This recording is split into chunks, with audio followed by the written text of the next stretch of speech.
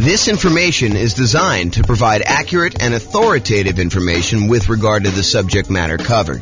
It is offered with the understanding that the presenters are not engaged in rendering legal, accounting, or other professional services. If legal advice or other expert advice is required, the services of a competent professional should be sought. Welcome to the Broken Arrow Real Estate Investing and Real Estate Financial Planning Podcast. Learn all about investing in real estate in Broken Arrow, Oklahoma, with a combination of real estate financial planning and modeling with numbers specific to Broken Arrow. Plus, syndicated, more generalized recordings of live and pre-recorded real estate investing classes. Not all of them specific to Broken Arrow. Be sure to stay tuned after the podcast for a message from our sponsors. Well, good morning and welcome everyone. This is James Orr. And today we're going to do a class that is very similar to the class we did yesterday. Yesterday we did a class on how to calculate cap rate, capitalization rate on rental properties. Today we're going to do a class on how to calculate cash on cash return on investment.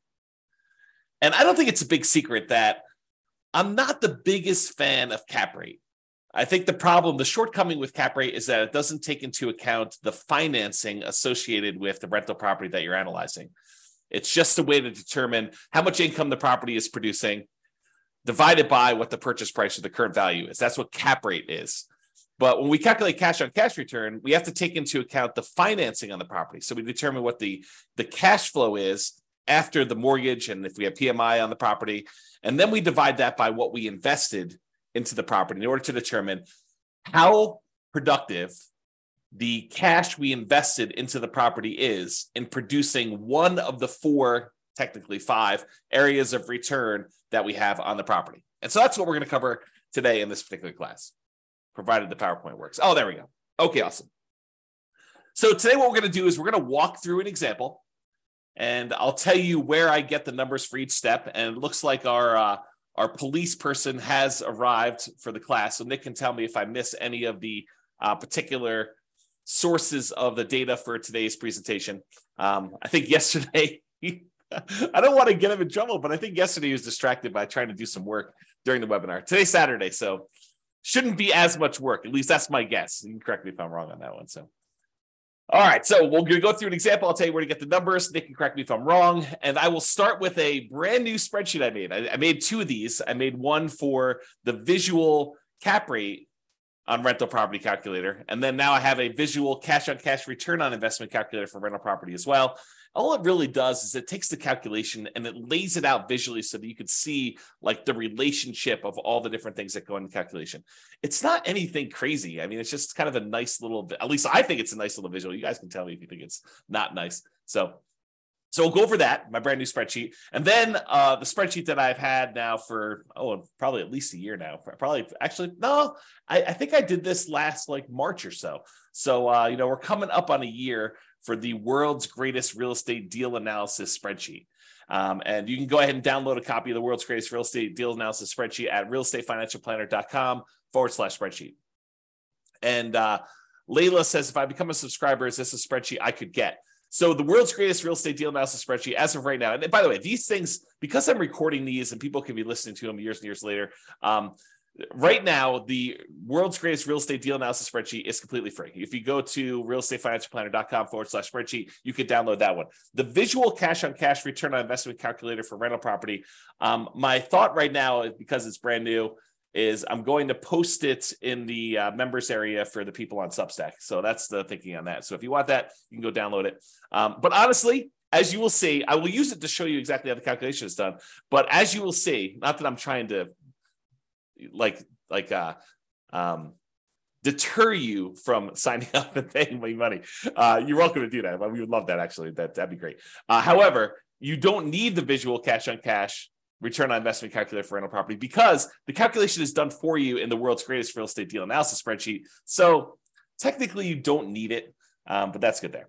And then another spreadsheet I made, and this one will probably be where the visual cash on cash return on investment. This is a mouthful. Visual cash on cash return investment calculator for rental property, where that spreadsheet will be. I'll also post the rental portfolio cash on cash ROI spreadsheet, which gives you a nice way to kind of like see all of your rental properties in one spot with what their cash on cash is. Again, that's a brand new spreadsheet I made as well. So I will give you that in the Substack members area as of right now. And then, because that's not enough, a second tab on the visual cash on cash return on investment calculator for rental property is the improved cash on cash return on investment focuser. So I'll show you what that means tonight, or this morning tonight. Man, it's already tonight. I just woke up. And so that will be on the second tab of that visual cash on cash return investment calculator. So you'll be able to see what parts of the equation formula will make the biggest impact for you if you're trying to improve cash on cash. Because I think that's a challenge for a lot of folks right now, right? We're in a market where prices have gone up quite a bit. Interest rates are up a lot, and rents are sort of lagging. I mean, they're up, but they're not quite up as much as prices and interest rates are. And so therefore, cash flow is not as great as it has been in the last few years. And I've been telling people this for years. I'm like, look, everything's on sale right now. You guys may not think it because prices are up and you're kind of like thinking, oh man, prices are way up and how could it be on sale? It's been on sale because the interest rates were so low and they were going down. Now that interest rates are not that low and they've been going up, everything's not on sale.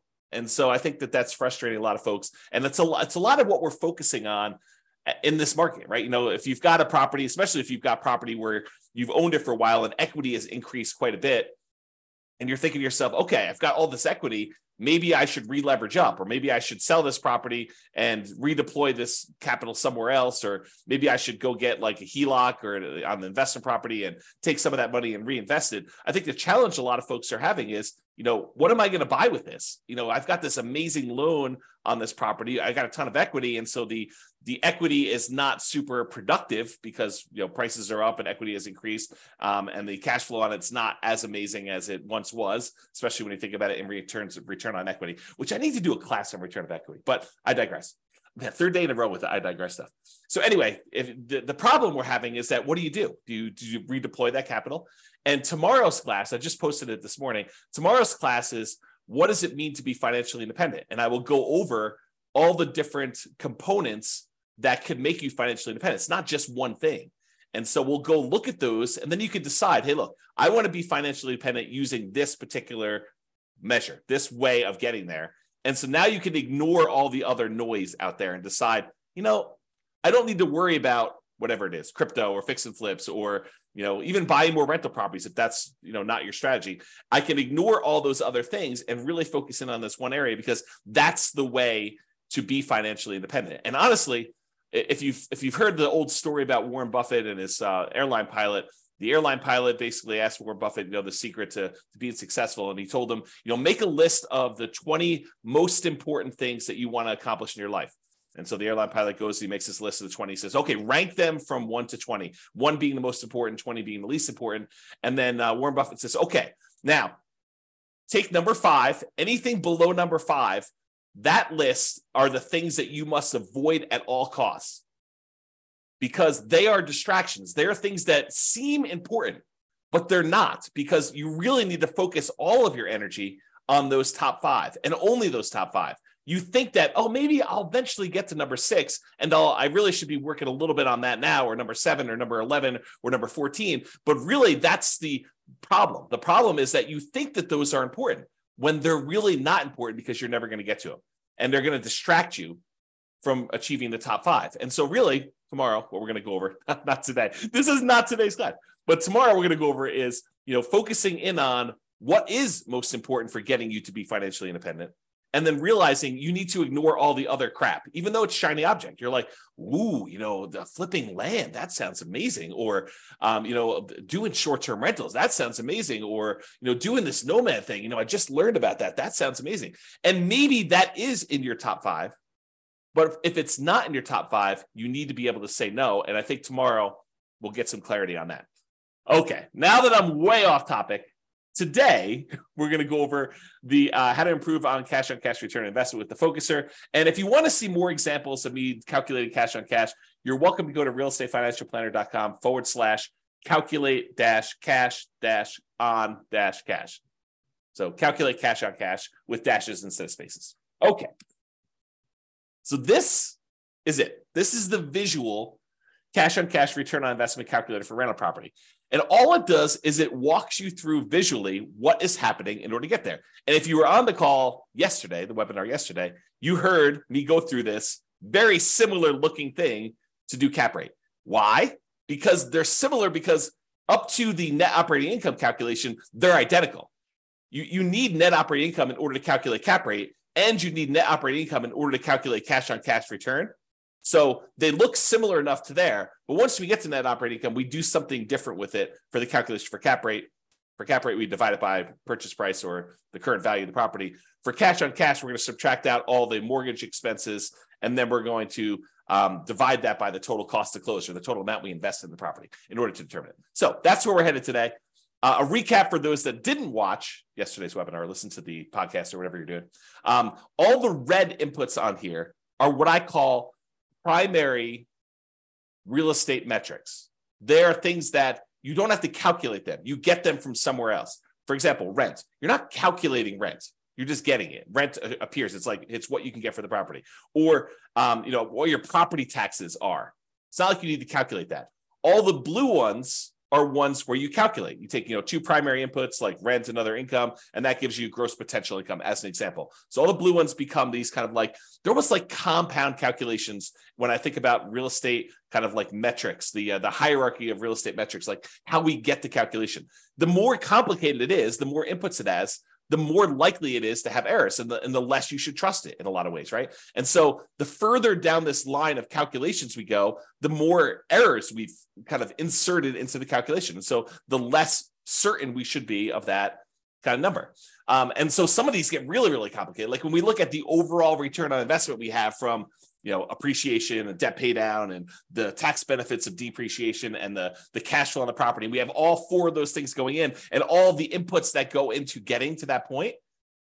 That number is awesome. We love that number, but it doesn't really have a lot of certainty in it because there's so many assumptions that go into it. You'll see just the assumptions for one of those areas on the cash on cash return investment today. So we're kind of going there. All right. So the blue ones are the ones that are compound. The yellow ones are ones that take both a compound input, a secondary one, and you also have primaries or more than one kind of blue one in there. And so you can kind of see they get more complicated as we go down. The red ones are all the ones you're going to need inputs for, and the green one's kind of what we're seeking. It's the only one that's not color-coded based on how it is in terms of the hierarchy of metrics there. Okay, so I'm going to walk you through this whole analysis by zooming in, and then I'll zoom back out with the numbers we need. So the first step is, in order to calculate cash on cash, return on investment, we need to know what the cash flow is on the property after all expenses, and we divide that by the total cost to close. And the total cost to close consists of your down payments, your share of the closing costs as a buyer, anything you need to get into the property, that really should be included in that. And there's some gray area here, and I hate to be inexact, but this is the reality of it, okay? If you have a property that you're buying and it's distressed, and you know that going into it, you're going to need, paint or carpet or to replace a kitchen sink or to put a refrigerator in, does that count as a total cost to close? And it's an interesting question, right? Because do you take into account the stuff you need, the rent-ready costs, for a property to be ready to kind of like rent? And I think for most of you, I think that you should include those, right? Because it truly is how much cash return, the cash flow you're getting on a property, and you had to invest that money in order to get the property to exist. It's like the total amount you needed to invest in the property. So how much cash did you need to bring to the table, including the money that you needed to get it there in order to be able to have this property produce this amount of cash flow? So I do think you probably do include those. And some people would argue, the purists out there would say to me, James, but that's not really technically the cash on cash. Yeah, maybe. I actually think it is. I think that you probably should have, the money you need in order to get the property rent ready in there. Because then people will start saying, well, what about, you're going to need a roof and, 2 years, should you kind of include that in there? I don't know. Now you're getting a little crazy on me. And honestly, this metric is not while it's probably one of the most important metrics when you're analyzing a deal to make sure that you get a property that's not going to really drag you down, like a kind of a, what do they call those? What's the animal that they have around your neck? Is it a mongoose? What is the animal that they have around your neck? I don't know. Anyway, you don't want to have a property that's really going to drag you down with cash flow, right? You want a property that, or if you're going to do it, make sure that you plan for that and set aside enough money to handle any negatives. Albatross. Thanks, Lee. Like, that's awesome. Albatross around your neck. So you don't want one of those. Okay. So I don't know where I was going with this. I think I was talking about this idea of like total cost to close and how much do you include. I think once you get the property, you make the decision to buy it, doing this cash on cash return on investment calculation. I think as soon as you do this, this is going to sound horrible. As soon as you do this calculation, you should abandon it, right? Because that's not the metric we are concerned about moving forward. Once you acquire the property, I think the metric that matters most is your cash flow on your equity, your cash flow return on equity calculation, because that basically tells you, okay, now that I bought the property, it doesn't really matter what I use to invest in the property. Now that I bought the property, what I want to know is how much cash flow I'm producing on the amount of equity I now have tied up in this property. That becomes a much more important metric in my mind. So we do cash on cash return on investment in order to make the investment decision.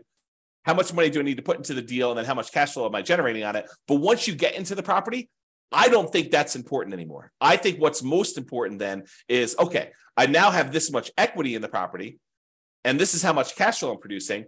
Do I want to stay in the property and continue to get this current return? Or do I want to sell this property, walk away with my net equity, because you have expenses of getting out of there, and then determine if I should reinvest that somewhere else? Because then it becomes a comparison of, should I stick with this, what I have, and the return I'm getting, or should I then sell this property, pay all the expenses on it, or defer some of them? You can't defer all of them. I guess you could defer or eliminate all of them. I guess you could do that. And then you actually move on to something else. And so really, if you want to get super technical, the one I like most is your cash flow on the return on true net equity, which is your equity after you take into account all those expenses, because that's the amount of money you would walk away with and that you could reinvest somewhere else. Man, is that a tangent or what? Okay, so getting back to the class at hand, cash on cash return on investment. So we're going to take the cash flow, which is all the money you got coming in, divided by, minus all the expenses you got going out, divided by the total cost to close. And I kind of included what sort of gets included in there and where you get it from. That actual calculation there is what cash on cash return on investment is. So the total cost to close is a primary input. You just get that number from, your closing sheet, how much money you put in and how much money technically, I guess it is a calculation, right? Because if you have the money you had to put up for a down payment, plus the closing costs, plus any expenses you have in there. In fact, why don't I make a note? Because, technically that is right. It is actually a calculation. So, all right. Total cost to close. See, you're seeing this happen in real time. It's not really primary because it gets calculated. So I'll kind of put in there what gets calculated in there, but you guys know what I mean. It's really a number you get off of somewhere else. It's just your closing sheet, the total amount you had to put down, plus the closing costs in order to get the loan, plus if you had any money that needs the property to be rent ready, you can put all this in there to get that. Okay. And I won't even go down the rabbit hole. I won't let you guys distract me and talk about reserves here, right? Because technically, you probably should have reserves in order to buy a rental property. I think it would be imprudent for you to go buy a rental property without reserves. And then you got to ask yourself, well, James, should I put my reserves in my total cost to close? Because I really need that money set aside in order to do that. So really the cash on cash return investment is going to be even lower because you really should have, probably 6 months or 12 months of reserves, depending on what you're keeping it in, which I'll actually do another class on reserves. But there you go. I won't even go there. All right, so stepping back. So we were doing this section before where we talked about cash flow divided by total cost to close gives you cash on cash. Now I'm going to say, well, how do we calculate cash flow, right? What does cash flow, the calculation look like? And really what cash flow is, it's your net operating income, which is the amount of income you have coming in on the property, net of all your operating expenses, which I will show you how to calculate. We're going to zoom back out. But net operating income is basically all the income you have coming in on the property after expenses, except for mortgage expenses, which is where we're getting next. So you take net operating income and you subtract out whatever your mortgage payments are. And by the way, most of the time we do these calculations yearly. So this net operating income is the yearly net operating income, and the mortgage payments are your yearly mortgage payments, and your cash flow is your yearly cash flow. And then your total cost of close is whatever total cost of close is. It's not monthly or anything like that. Okay. So net operating income minus mortgage payments minus private mortgage insurance if you happen to have PMI. So in most cases, if you're buying an investment property, you're not going to have PMI, because most of the time when you buy an investment property, you're going to put 20% down, sometimes 25% down, because the difference in interest rate between a 20 and a 25% down payment is oftentimes enough such that you should probably figure out a way to come up with the extra 5% in order to get the better interest rate. But go do the calculations both ways. Quote it out, to run your world's greatest real estate deal analysis spreadsheet with 20% down and whatever the interest rate your lender gives you there, and then run it again with 25% and see what the difference in cash flow is, because the interest rate is going to be better and you're going to be borrowing less. So usually your cash flow is significantly better when you do 25% down. So a lot of times you'll put 25% down. Okay, so most of the time when you're buying an investment property, you're going to have no private mortgage insurance. However, there is a 15% down non-owner occupant, aka investment mortgage. So you technically could buy a property with 15% down. In that case, you would have PMI. And you could either pay the PMI upfront as a one-time lump sum payment, which starts looking an awful lot like you're getting closer and closer to putting 20% down anyway. So you have to make a decision about that. Or most people would probably look at it in terms of a monthly private mortgage insurance payment, where you could actually get, pay a little bit each month until you get up to 80% loan to value. And then usually that private mortgage insurance payment will drop off and you will not have it anymore and it'll go to zero. Okay. And that's not the only way that you can have private mortgage insurance when you're calculating this cash on cash. Let's say you're doing the nomad real estate investing strategy where you're buying a property as an owner occupant.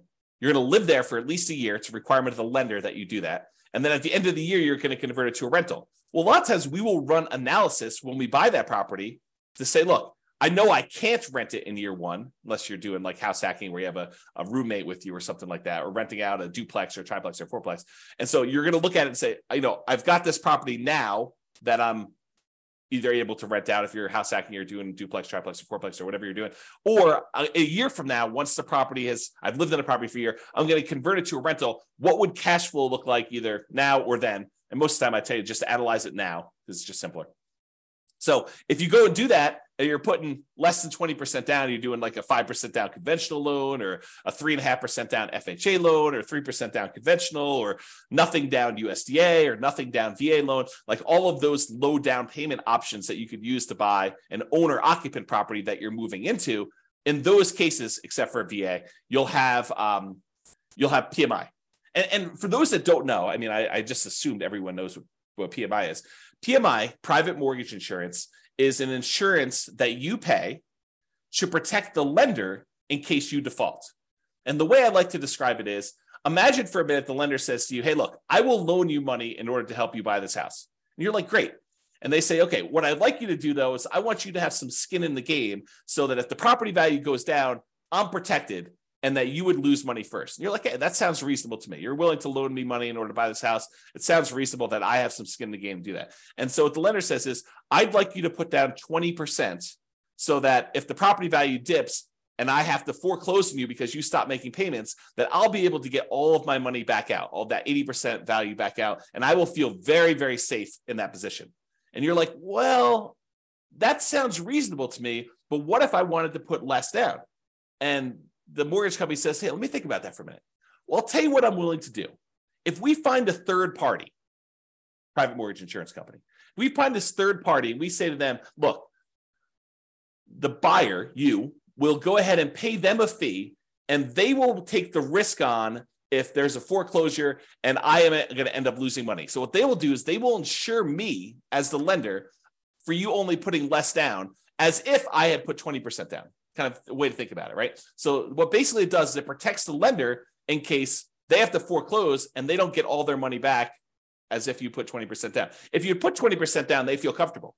But when you don't put 20% down, they don't feel super comfortable. And so they want this third party in the way to protect them in case you default. And so you're paying the third party private mortgage insurance company a fee to protect the lender in case you default.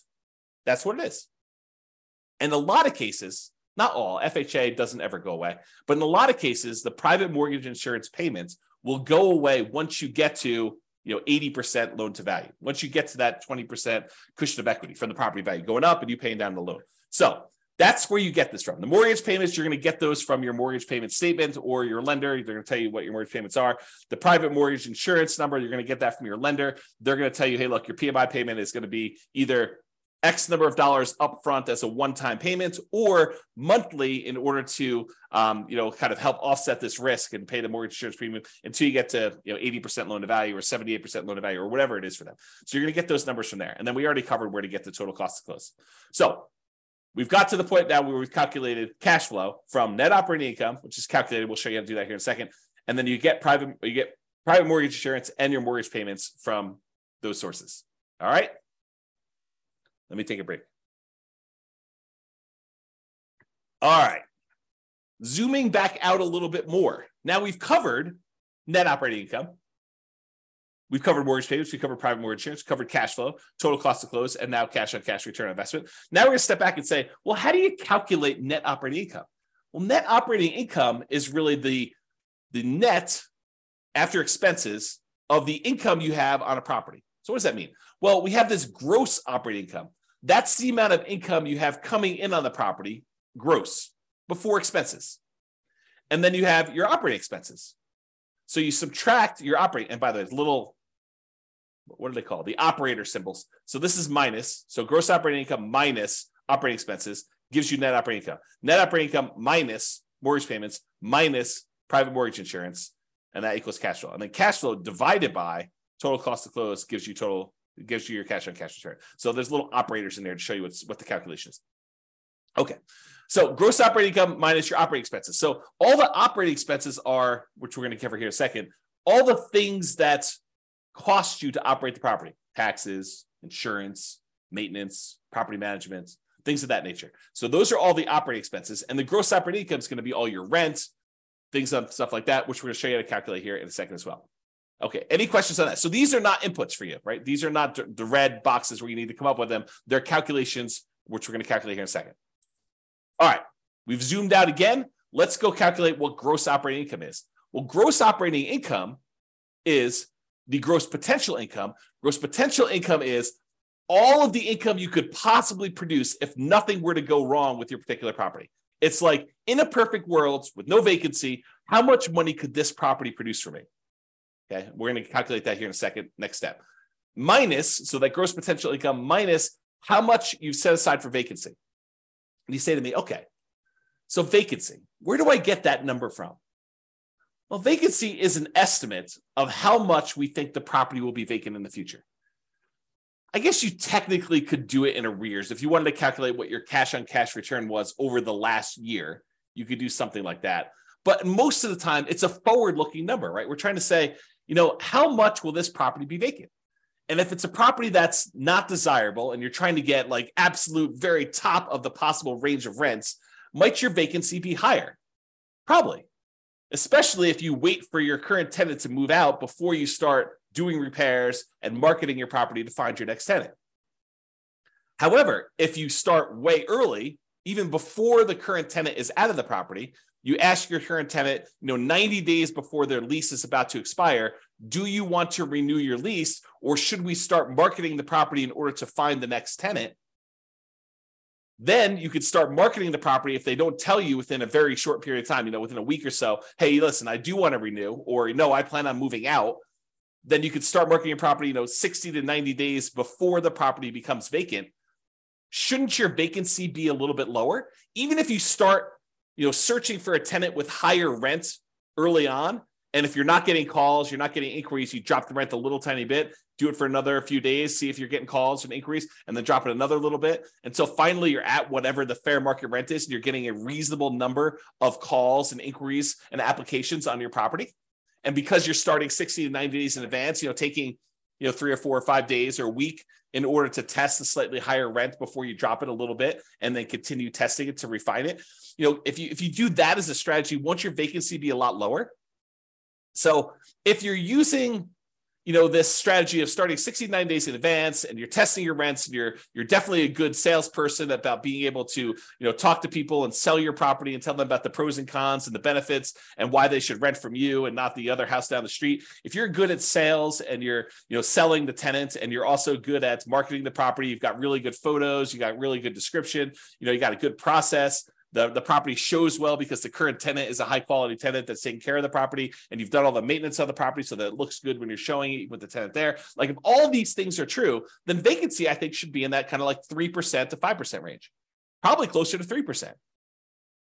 But if you're kind of like lackadaisical, a little bit reactive in your kind of thing, you're kind of testing high rents, you're thinking, I'd rather have a month of vacancy, but get $50 more a month in rent because that makes sense to me, which it doesn't. But, you're thinking of all these kind of different strategies, then maybe you're kind of like vacancy is going to be 5 to 8%. Or maybe you're hiring a property manager and they're not doing a great job. Maybe that's 5 or 8%, or even higher. I mean, if you have like a really poor quality property and it's in a rough part of town and it's hard to fill, and you're trying to get really top dollar for the rent because that's what you believe you should be doing, you might have higher than that. Or if you have a lot of turnover where you have tenants that are constantly being evicted because you have a low quality tenant pool, and by the way, you'll find better quality tenants by starting earlier. You get planners. You get someone who's like, I don't need a property tomorrow because I'm evicted. I'm living on the street. I need a property tomorrow in order to find this. My lease is going to expire at the end of whatever it is, March, and so that's when I want my property. And so I'm going to start looking in January to find my replacement. That's the type of planning tenant, high quality tenant that you want. Someone who's thinking ahead. Someone who's not like out on the street looking for a property to live in tomorrow. I mean, and that's the type of people you get, or a lot of vacancy where you're waiting for someone to move in if you've got a property that's vacant and you're trying to advertise. Okay. So the vacancy one you use that as a percentage of the rent you're collecting, because, we have that thing there. So you can kind of do the calculation. I think, if you don't know any better, 5% is probably pretty reasonable for that number. If you're a good property manager and you know what you're doing, 3% I think is a little bit of a better number. And if you are a train wreck, man, that sounds horrible. But if you're a train wreck with your property management skills, then use a higher number. Okay. Am I doing a good job, Nick, with getting these in here? Make sure we got all this stuff. Okay, good. Let me know. All right, so gross potential income, which we'll show you how to calculate. That one's really easy to calculate. And then minus vacancy dollar, that gives you that gross operating income, which we're going to need. Yeah, Nick says I'm doing a good job, so thank you. So you take all that stuff from the gross operating income, we're going to subtract that from the operating expenses. So what are operating expenses? Well, I told you before what they were. It's like property taxes on a property, and property insurance and HOA fees and your share of utilities as the landlord and other expenses and maintenance and property management. So let's go through those just to make sure we kind of understand. Property taxes, you're usually going to get that from the MLS sheet. However, as I discussed probably in too much detail yesterday, that is not a firm number. And I think that's the problem, just in general, back up a little bit. That is the challenge, I think, for a lot of folks, is that they expect this cash on cash number to be super accurate. And honestly, I don't do them any favors by going out to 3 decimal places here to show you what the cash on cash return on investment is, right? But it's not that accurate of a number, right? We have property taxes in here as $2,956, just as an example. However, when you buy a property in some jurisdictions, in some markets, they actually reassess the property based on the sale, and your property taxes are going to change because now they know what the real value is, high or low. Could go up, more likely, or it could go down, less likely. So it could change. And I gave the example yesterday of you're buying a property from a senior and they had the senior tax exemption. They had like a homestead exemption on their property. And so maybe their taxes are really, really low. Like you're looking at it, you're like, wow, the property taxes on this property are only $1,200 a year. That's amazing. This property's going to cash flow like crazy. Well, it's going to cash flow like crazy if you were a senior and you had a senior homestead exemption on the property. Yeah. But when you buy the property, you no longer get that exemption. Right. And so property tax numbers can change. They're not static. They're not fixed. And they probably will get changed when the property gets reassessed anyway. Like this number goes up over time. So just be aware that this is not a super exact science. Like if you're looking at 2 different properties and you're like, what, this one gets me 4.91% cash on cash return, and this one gets me 4.85. I definitely should go with the 4.91. Not so fast. I think at that point, they're identical. And you need to go look at, okay, which one of these properties helps me achieve whatever goal I am trying to achieve that I want to hold in my portfolio for a longer period of time. And maybe I choose that one, not necessarily the one that has a slightly better cash on cash return, because it's not that accurate to begin with, right? It could get lost in a bad vacancy or a property tax or a property insurance claim that you didn't expect because it happens to be in a windier area of town and you're going to have shingles blown off. I mean, there's all sorts of weird stuff like that can happen. So this is not that exact. It's not that exact of a science. So then I think you start looking at, 4.9, 4.8, 4.7. They're all really, really close. Now let me think about, okay, of the properties I'm considering, which one do I really want to have in my portfolio? Which one helps me achieve my goal? Which one's most likely to go up in value over a long period of time? Which one is most likely to be easier to rent? Which one is more likely to have people stay there for a long term as a renter in it?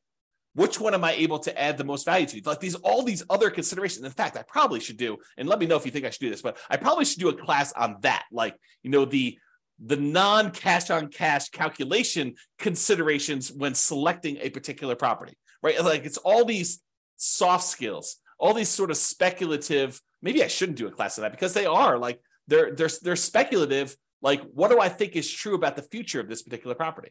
It's like all those gut feeling ones, all the kind of blink things. If you remember Malcolm Gladwell's book, Blink, about making decisions on stuff, right? Like how you kind of think about those.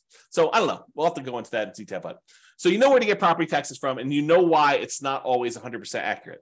Similarly with property insurance, I think when you start your search to buy a replacement property, you call your insurance agent on a property really early on property, and you say, look, this is pretty typical for the properties I'm looking at. What would property insurance be on a property? If you have other properties, you don't even need to do this because but what would property insurance be on a property that I'm buying that's, about a X dollar property with, 4 bedrooms or this marketplace and this kind of thing. And they'll say, insurance on that would be $1,600 a year, whatever number they give you. Then if you're going to go look at a property that's a little bit more expensive than the one you got your initial quote from, maybe you bump up insurance by, 5%, 10%. If it's a little bit cheaper, maybe you bump it down by a little bit there. But you're not calling your insurance, at least I don't think you should. I think this is borderline harassment. You're not calling your property insurance company every time you're analyzing a brand new deal. You get 6 new properties in the morning, you have your insurance agent on the phone running insurance quotes on 6 properties. Sounds like overkill, right? You're going to use a rough number to do your calculation. Maybe when you go out to the property, you're like, oh, this one does look interesting. I think I would like to make an offer on this. At that point, you probably could call your insurance agent and get an updated quote from them. Or maybe you wait for your offer to get accepted. If you're going to do an offer that doesn't have a high probability of getting accepted, maybe you wait until after it gets accepted and you're in your due diligence period, provided you keep your due diligence deadline, your ability to object if insurance is unreasonable or you're unable to get it. If you don't have that deadline and the ability to terminate, maybe you do call them beforehand and make sure, double check. But that's the idea. And so insurance, you're going to have these kind of rough numbers in place while you're doing your calculations, and then you'll firm them up later as we go. Okay. HOA fees, you're going to usually get that from your real estate agent or find out what HOAs they're in and then call the HOA companies if you're doing this yourself. Landlord paid utilities. This is not like the utilities that are for the property that the tenant is paying. So normally in a lot of markets, that's going to be electricity and water and sewer and gas, whatever the heating source is that they're going to use for the property. A lot of times the tenant is going to be paying those. The landlord paid utilities are the utilities that are exclusive for the landlord to pay. For example, that I like to use all the time is you have a fourplex. There's a common area like a foyer where when you walk in, it's kind of lit. It's got 4 doors going to the 4 different units. And that central area is its own utilities that the landlord is responsible for paying. That would be an example of an expense you put here because that's something you as a landlord are paying. The other tenants are paying for their own individual units. Okay. Other expenses, snow removal, cleanup around a property, landscaping that you gotta have to do, to kind of maintain it, especially if it's multifamily. Things like that are usually covered in other expenses. There's probably other examples in there, but that's kind of like the catch-all for all the other things you have there. And then maintenance on the property, you're going to set aside a certain amount of money. I mean, you know that things are going to wear out over time. You need to budget for those. I probably need to do an updated class on capital expenses and maintenance and kind of walk through those again. If you have access to the old one, you can go watch that. There's some really good stuff in there about like what's maintenance, what's capital expenses, and what's normal. And I made some like really crazy, like, this spreadsheet's kind of cool, but I made some ridiculously cool spreadsheets for doing capital expenses and maintenance and kind of budgeting those. And in fact, I should make a note. That's something I should talk about when I talk about when you should sell. All right, made a note for myself. Thank you.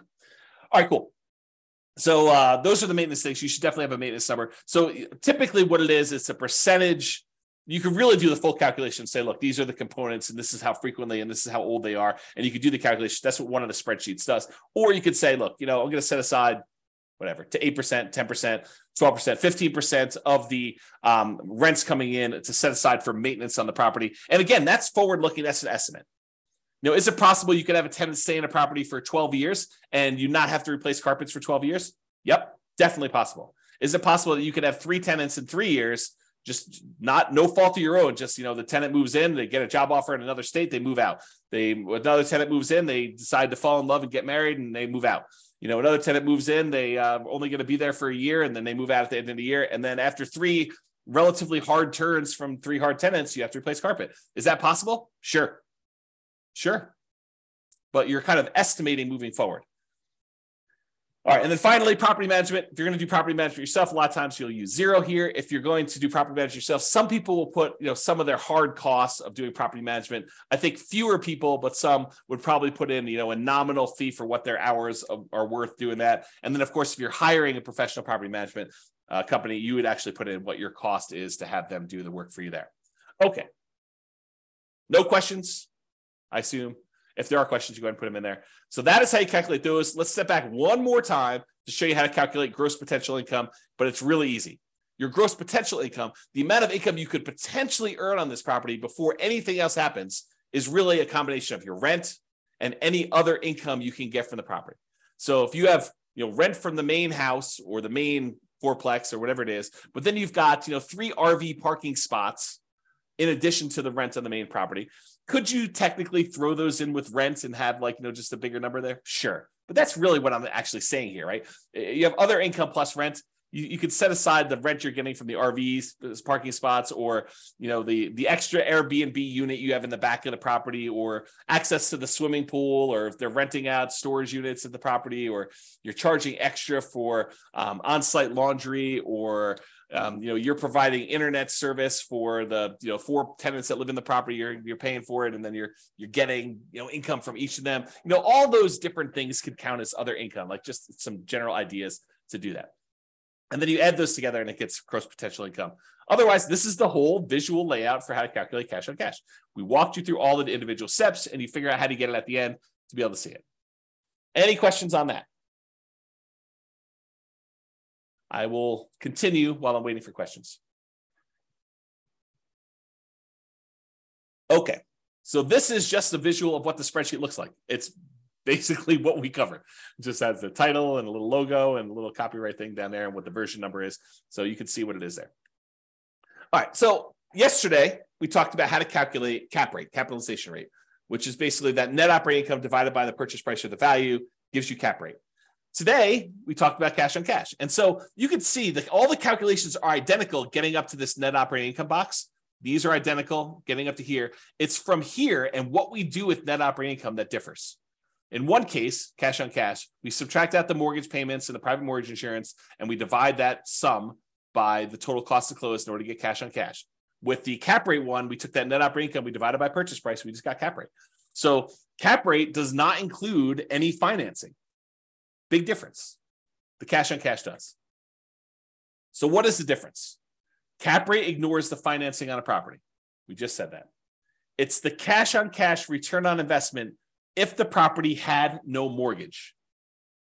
Cap rate is cash on cash if the property had no mortgage. And I'll show you how I get there on the next slide. I think it's next slide. Maybe it's 2 or 3.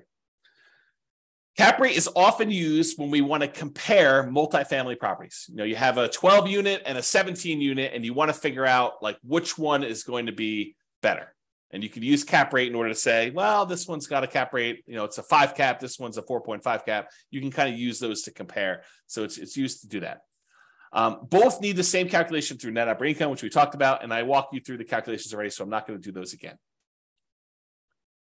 All right, and I hinted at this earlier when I said cash on cash return on investment, when you're analyzing a deal for the first time to decide whether you want to buy it or not, makes a lot of sense. In fact, it's probably the primary metric for a lot of folks looking as to whether or not they should be buying a property. Look at their cash on cash return on investment, see what their cash flow would be when they buy this property based on how much cash they have to put in there. So it's extremely important when you're first buying a property. It tells you how much cash flow your property is producing based on how much you're investing in the property. That's a good number to know. However, after you've owned the property for 10 years, does it really matter what you initially invested in the property? Fast forward 10 years from now, does it matter that you only put $1,000 down on this property? Probably not.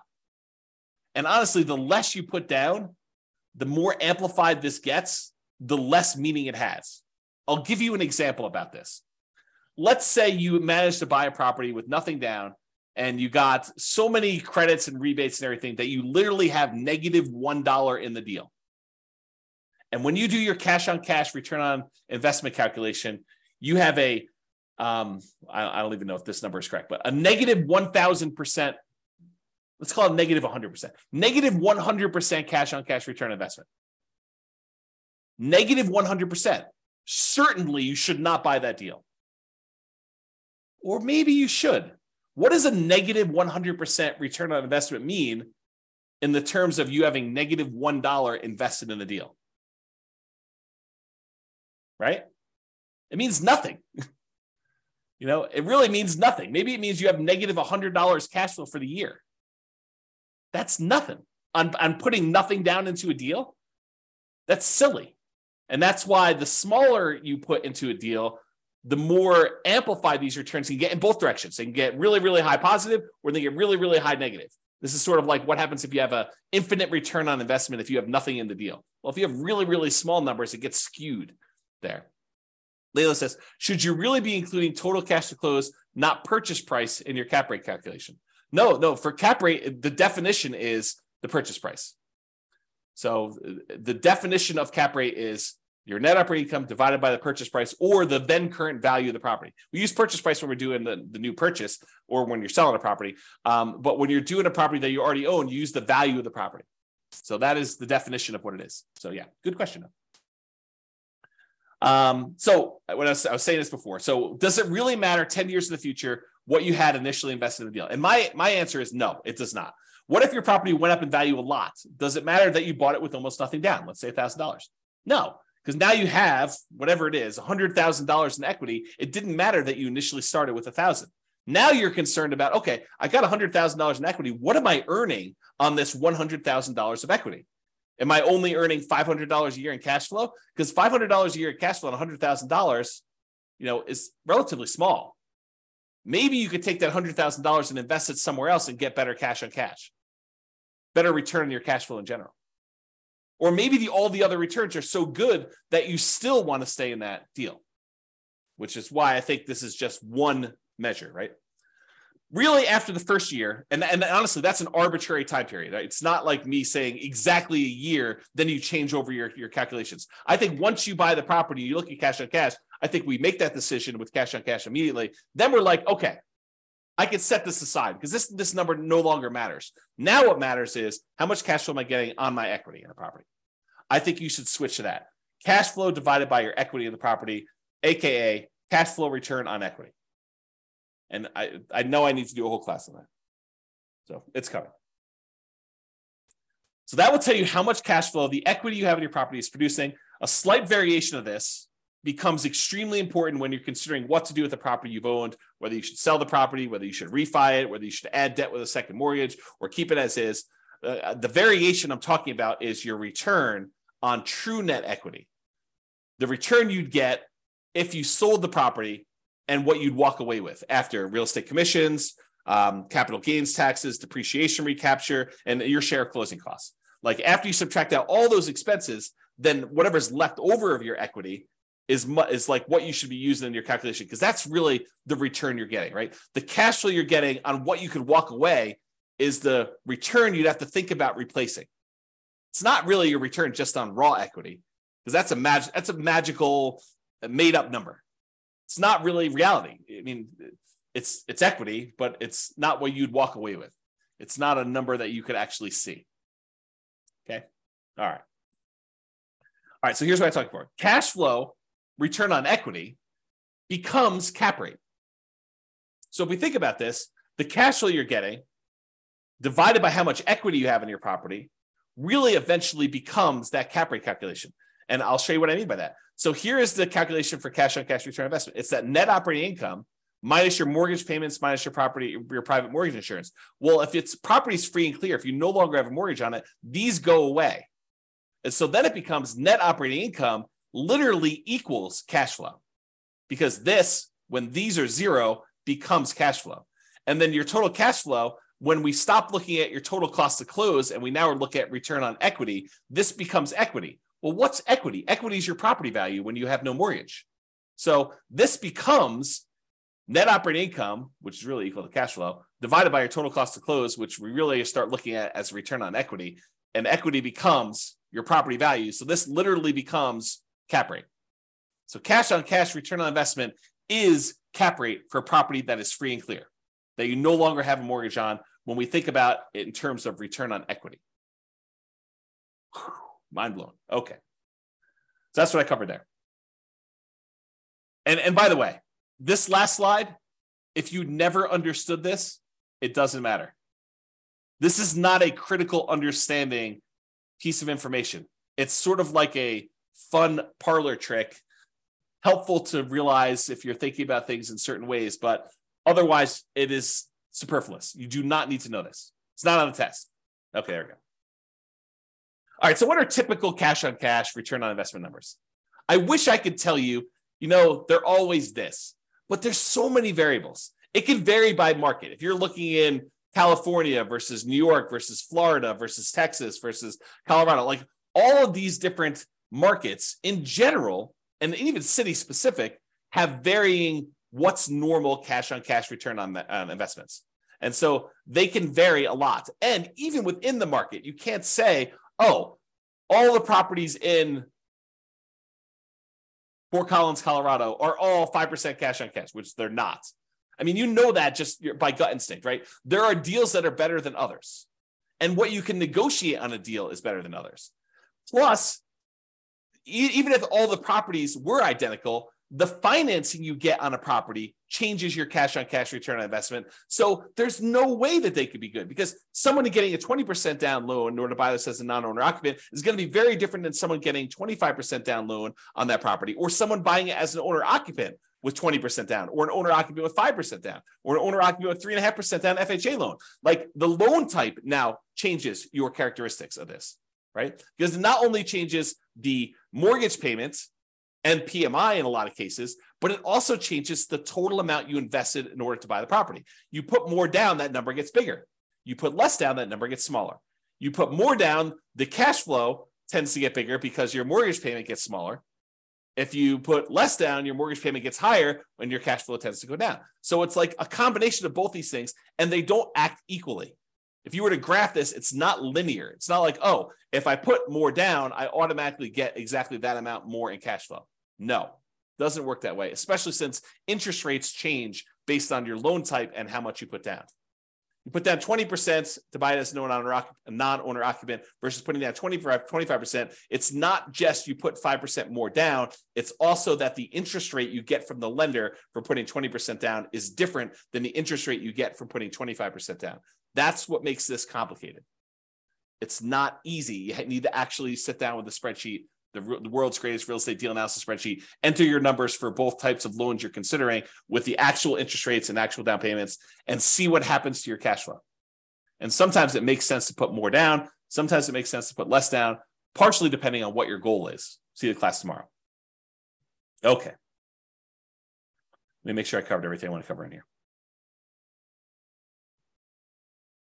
Yeah, and the thing I pointed out before, putting less down tends to amplify your cash on cash return, tends to make it bigger because that amount you put down is in the denominator, total cost to close. So that as that number gets smaller, it tends to amplify, it tends to make whatever your return is bigger. If it's positive, it gets bigger positive in general. If it's negative, it tends to get bigger negative. So when you're doing Nomad and you're putting very small amounts down, you can have these really abnormally high cash on cash returns and these abnormally low cash on cash returns, negative, okay? In general, nicer, high demand properties tend to have lower cash on cash return on investment numbers. If you want to go buy pretty properties that you feel really good about, and you're like, I like this property, it's really, really nice. In general, those tend to have lower cash on cash return on investment numbers. Usually the properties that have better net operating income, better cash flow on them are the properties that are rougher, less nice. They're ones that they have some type of economic or location challenge or structural or conditional challenge on them. Those are the ones you tend to get better cash flow. This is like the classic slumlord kind of metaphor or kind of terminology, right? You tend to associate the people that have these cash flowing properties as these slumlords because the properties tend to be run down. You tend to kind of like forego some maintenance to improve their cash flow by having that lower maintenance number. And they kind of like live on the fringe trying to get these higher cash flows on that. Or these nicer high demand properties tend to be lower. There's some exceptions to this, right? You do nicer properties that are Airbnbs, maybe you can have enough income where those become nicer. So like a short-term rental, vacation rental sort of strategy could help you overcome that. But with traditional long-term buy and hold properties, that's the general rule of thumb. All right. So have I carefully avoided telling you what a typical cash on cash return on investment number is by explaining to you how much they can vary market to market and within the markets and based on the financing you're getting and like all those different things? Can you see how I narrowly avoided having to give you a number because they are all over the place? All right. I want to make sure. All right. So this is a new spreadsheet. Yeah, too many variables. Exactly. You need to run the numbers and the more deals you run, Layla, if you go analyze, 50 deals from the MLS and you start getting a feel for what it is, what a good cash on cash return on investment would be in your marketplace with the type of financing that you're looking to do. Then you start seeing a range. You're like, oh, this one's, 2%, this one's 3%, this one's 3.5%, this one's 1%. And then you get the feel for like what the range is. And then when you find one that is, near the top 20% of your range and it hits all of your other goal requirements and kind of restrictions there, and kind of like your selection criteria, then you could say, well, this seems like a pretty good deal. It's not necessarily the highest cash on cash return investment. It's, high, but it also has these other things going for it. So I think that's how you make your decisions. All right, rental portfolio, cash on cash return investment. So this just walks you through the calculations. You enter in your different properties here. You enter in your net operating income, mortgage payments, private mortgage insurance. I think it calculates cash flow for you. You put in your total cost to close, and it will calculate cash on cash return investment. So it'll do this, and then it summarizes what your average is for each one of these fields, each one of these columns, and your total. So that spreadsheet is also brand new. Just an easy way to keep track of this. If cash on cash return investment is important to you, which, as I just pointed out, you're probably not doing this, right? If anything, you'd want one that is your rental property portfolio cash flow return on equity number. In my opinion, that's a better number to know. And if you're going to do that one, you might as well do the return quadrants because you're going to want to know appreciation, debt pay down, depreciation, and the cash flow all at the same time, and reserves, and what the number is for those. So you'll probably want that, which it's coming. Okay. This is the world's greatest real estate deal analysis spreadsheet, very modestly named. It's my humility showing through in the naming of this particular spreadsheet that I made. But you can download a copy, realestatefinancialplanner.com/spreadsheet. And this is where your cash on cash return on investment is shown. In this case, it's the green little bars. It shows you what it is. It has a little number telling you what it is in year 1, 2, 3, 4, 5. Again, I don't think that's a good number to look at past year 1, but I do show it to you. And then cap rate for the first 5 years shows you those two in case you are a cap rate person. Because really the world is divided into people that are like, I'm more of a cap rate guy or gal, or I'm more of a cash on cash guy or gal. And so you can look at those kind of as two different worlds. And so whatever you want, it's there. And so you enter in all the numbers, like all the inputs, all the red boxes are just over here for analyzing the deal. And once you enter all this in, all these charts update. It's the one I'm highlighting is because there's a class on how to calculate cash on cash.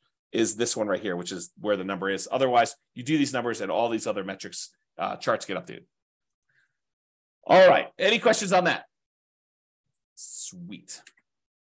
And then if you want to see what this number is over time, you can go look at this number, through year 40. This is just on the overrides tab of the same spreadsheet. So this is part of the world's greatest real estate deal analysis spreadsheet. It's a mouthful too. And then on the bottom, there's an overrides tab for a different sheet. And then it shows you this as part of a lot of other calculations. It shows you all the intermediate steps, but it also shows you these. And I've highlighted them with color to make it a little easier to find. All right. So this is the return quadrants. And it shows you the 5 areas of return you have when you buy rental properties. Appreciation, tendency for property values to increase over time. Cash flow, which is what we're talking about. We talk about cash on cash return on investment. Debt pay down, how much of the loan you're paying down over the next year. Tax benefits, your depreciation benefits on the property by owning a rental property. And then the amount of return you're earning on the reserves you've set aside in order to own the property. And then the total of all 5 of those. Okay, so it shows you what those are. What I want to point out is this cash flow one, that is cash on cash return on investment when you're buying the property. So typically cash on cash return on investment is represented here for the return on investment quadrant. So when you're looking at it for year 1, this is a really important number to look at for your number. And that is literally cash on cash return. That's the calculation we did today. Okay. All right. Improving cash on cash return on investment. I did not expect this class to go this long. It's all the tangents I'm going off on. So I expect to be done around this point, but I've only got 3 more slides left to go. And one of them is like a final, just kind of like contact information. So improving cash on cash return on investment. If you want to methodically go through each one of these red input boxes and think about how can I improve this? How can I increase it? How can I decrease it? If it's an expense, you want to decrease it. If it's an income source, you want to increase it. But how can I improve on each one of these boxes? What could I do? Well, that's pretty much what I did in the class on how to improve cash flow. Because if you go through and you methodically think of all the different ways you can increase rent, all the different ways you can get other income on a property, all the different ways that you could decrease your vacancy, all the different ways you can kind of keep your property taxes low or reduce them in some cases, all the different ways you can kind of mitigate property insurance, all the different ways you can reduce your HOA expense, which is hard to do, landlord paid utilities, which is really hard to do, other expenses, which you may be able to do, maintenance on a property, how do you kind of reduce maintenance overall, and then how do you reduce property management without having to do all the work yourself? Like if you think about reducing all those and mortgage payments, that's all the financing stuff, and PMI, which is all the PMI related stuff, and the total cost to close, which is minimizing how much you have invested in the deal and getting seller to pay some closing costs, like all those things. If you think about how to improve all those, that's literally how you improve cash on cash. So you can methodically go through each one and do that. Or I created this new tool, which allows you to improve cash on cash, return on investment focuser, which I'll be teaching a class about at some point in the future. But here's the very, very short version of it. On the left side are all the income, expenses, and calculations. So all the red ones are your primary inputs. The blue ones are those secondary real estate metrics. The yellow ones are tertiary ones. And then the green one is what we're trying to solve for. That's the ultimate one we're doing. It shows you what the values we use from this thing right here. All these red values just get moved over there. So it shows you all the values that we're doing. And then it says, okay, if I change rent by 10%, increase it by 10%, this is what the new value would be. And if I changed it to this new value, here's what the new cash on cash return on investment would be. So it went from 4.895 to now 7.73. Well, that's a 57.92% improvement. So that would be a good one to focus on if you were trying to improve your cash on cash. But it shows you if you only improve other income by this amount, then it only improves it by 1.39%. If you improve this other one by 10%, you reduce your operating expenses, it improves your cash on cash return on investment by 14.33. So you could see the ones that make the biggest difference, which ones you should focus on to improve your cash on cash return on investment. And you can play with these numbers. You could change it and say, look, if this only went up by 5% or 1%, or what if this went down and this one did, and it only does one variable. So this only calculates what happens if rent changes. It doesn't do rent and other income and property taxes and does a calculation. It's only a single one to focus on. Okay. This is the second page of the visual cash on cash return on investment rental property calculator. So it's the second tab. That's where you'll find it. All right, additional examples. Last slide. If you want to see me kind of walk through these calculations again for basically any property that we model, you can go ahead and go to realestatefinancialplanner.com/calculate cash on cash. It has dashes in there. And any of the models you go to, if you go to the models page, Real Estate Financial Planner /model, realestatefinancialplanner.com/model. And if you pick a particular model, like doing Nomad or put 20% down or whatever, and then you go to copy it, it'll list the properties that it has in there. And below the property, it'll say, walk me through the cash on cash, or walk me through cap rate, or walk me through net operating income. So you can see me with software walk you through this analysis. And I explain to you what the steps are and where we got those numbers from and everything else. So if you want to see those, that's how you can do that. And that's only 3 minutes over is the end of presentation. Any final questions? You guys are very welcome. Wow, people are saying thank you without even me saying it. So you are very, very welcome for that. Hopefully that was super helpful for you guys with walking through cash on cash and how to get it done and why you probably don't need to manually calculate it. Just use the spreadsheet to do it.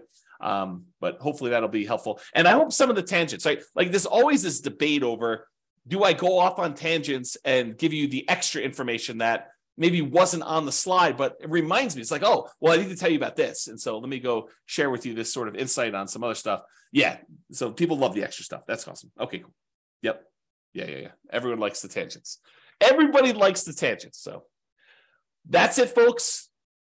Thank you for coming. Show up live. I'll try to get the recording, provided the recording goes through. Try to get the recording up for those that have access to it. Enjoy your weekend. I will talk to you all soon. And I am doing a class tomorrow. So if you want to log in for that, that'd be awesome. Bye-bye for now. With home prices up, mortgage interest rates up, and rents up, but not quite enough to counteract the higher prices and interest rates, cash flow on rental properties in Broken Arrow is harder than ever. Book a call with the Real Estate Financial Planner to apply our proprietary 88 strategies to improve cash flow on your rentals. See the show notes for a link to schedule your call and improve your cash flow today. If you're a real estate agent, lender, or professional in Broken Arrow that wants to help our real estate investor listeners, consider reaching out to learn about collaboration opportunities with this podcast. We'd love to add more value to our listeners by having you assist our investors buy, sell, and finance their real estate investments. See the show notes to schedule a call to discuss collaboration opportunities.